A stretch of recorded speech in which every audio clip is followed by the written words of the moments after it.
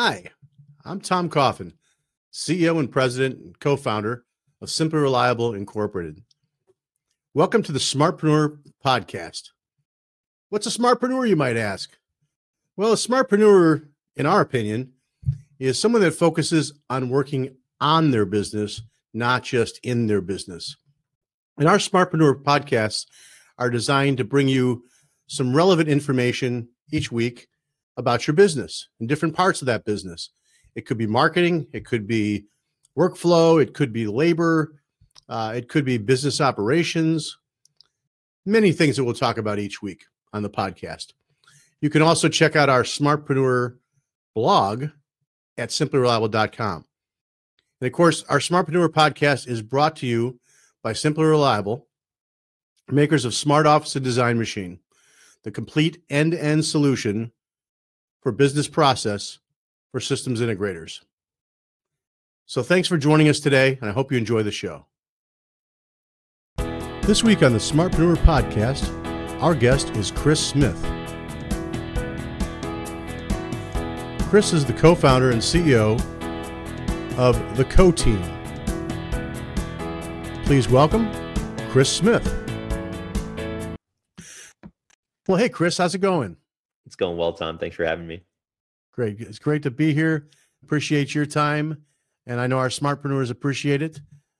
Chris, of course, is writing some blogs under our smartPRENEUR blog series, which you can see on simplyreliable.com. And today we're going to take a deeper dive into this week's blog. And the name of the blog is Measuring Client Feedback. So very, very cool blog. Really enjoyed it.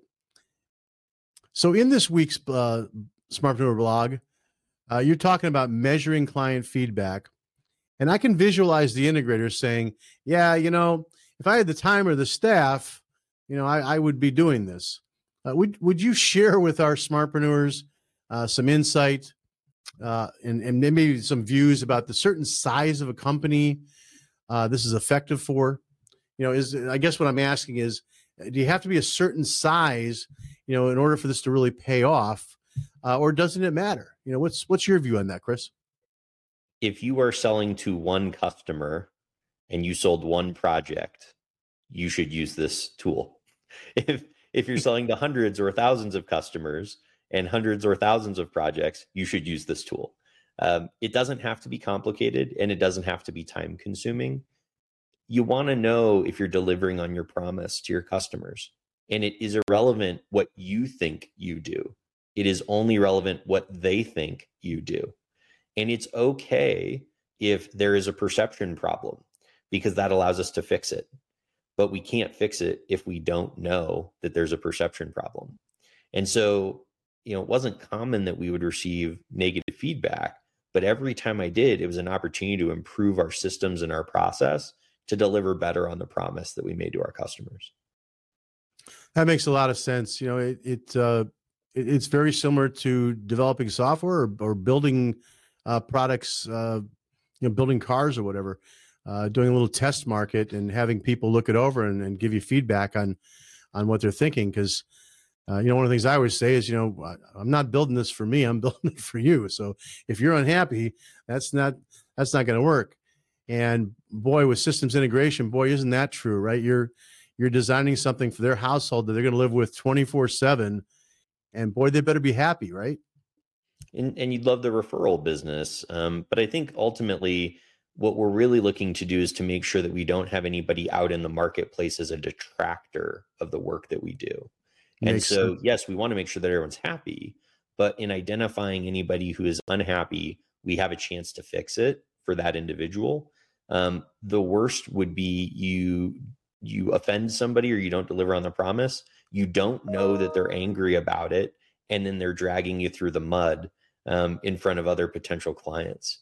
And so this is really the feedback loop to prevent that. Makes sense. Something that some folks may or may not be familiar with, but maybe you can talk a little bit more about it, is NPS, the Net Promoter Score. What is it? How do you envision the integrator using this concept?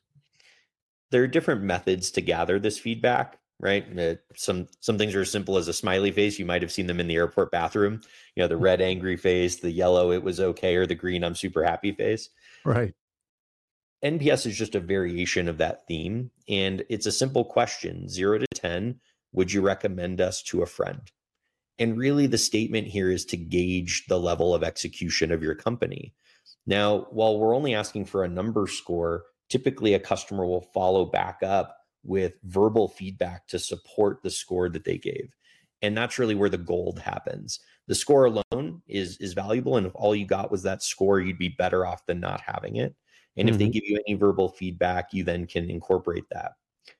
We would actually take those scores and we would understand the distribution of our score range. And almost always when we received anything less than, say, a 9 or a 10, usually the issue that was raised by the customer was communication. And so that was really a great feedback loop for us to make sure that we were communicating well and timely, usually from the project manager or the resource scheduler, to make sure that the client was communicated well with along the process.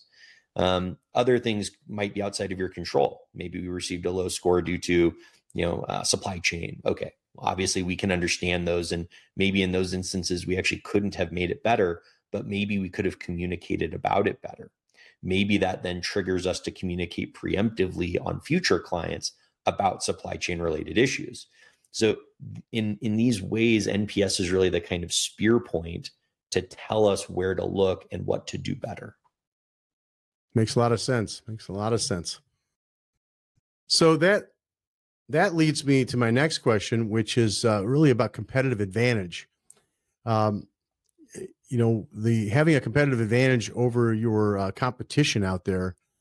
How important is that? And can you give maybe some examples of what a competitive advantage might look like between integrator A and integrator B? So competitive advantages could span a gamut of things between integration firms.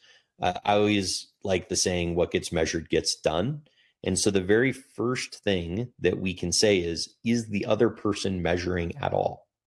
If the other person's not measuring at all, they have a high likelihood of missing something. And missing something is likely to make a customer angry or frustrated. So just by measuring, we have the opportunity to work on something and make it better. The other statement that we can make is we measure and therefore we care. The other person isn't measuring, they probably don't care. If they did care, they could measure because it's not that hard. And so I think, the statement quite simply about competitive advantage is we measure because we care about our business and we measure because we care about you. And if the other person doesn't, they probably don't. In terms of then what it enables in further competitive advantage, you might have better efficiencies to your systems because of what you learned. You might actually have better methods and processes because of what you learned in measuring. And so to me, I think it's what it enables for long-term competitive advantage at multiple levels. Sounds good. Great. Well, thank you, Chris. Again, smartpreneurs, simplyreliable.com, and check out the Smartpreneur blog series. And again, the name of the one that we've just been discussing is Measuring Client Feedback. And you can read a little bit more about it. You can always catch our podcast either at our website. There's Smartpreneur podcast there at simplyreliable.com, or our YouTube channel, which is simply youtube.com/simplyreliable. Or any place that you normally watch or listen to podcasts. We'll be there as well. Chris, I really appreciate your time today. And it occurs to me, if someone wanted some help with figuring out their measurements for feedback and things like that, how would they get a hold of you? Yeah, I'd love to speak with them. You can reach out through our website. It is thecoteam.com. That's thecoteam.com. Excellent. Well, thanks again so much, Chris. Thank you, Smartpreneurs, for watching our podcast. We wish you all the success in the world, and we'll see you again soon.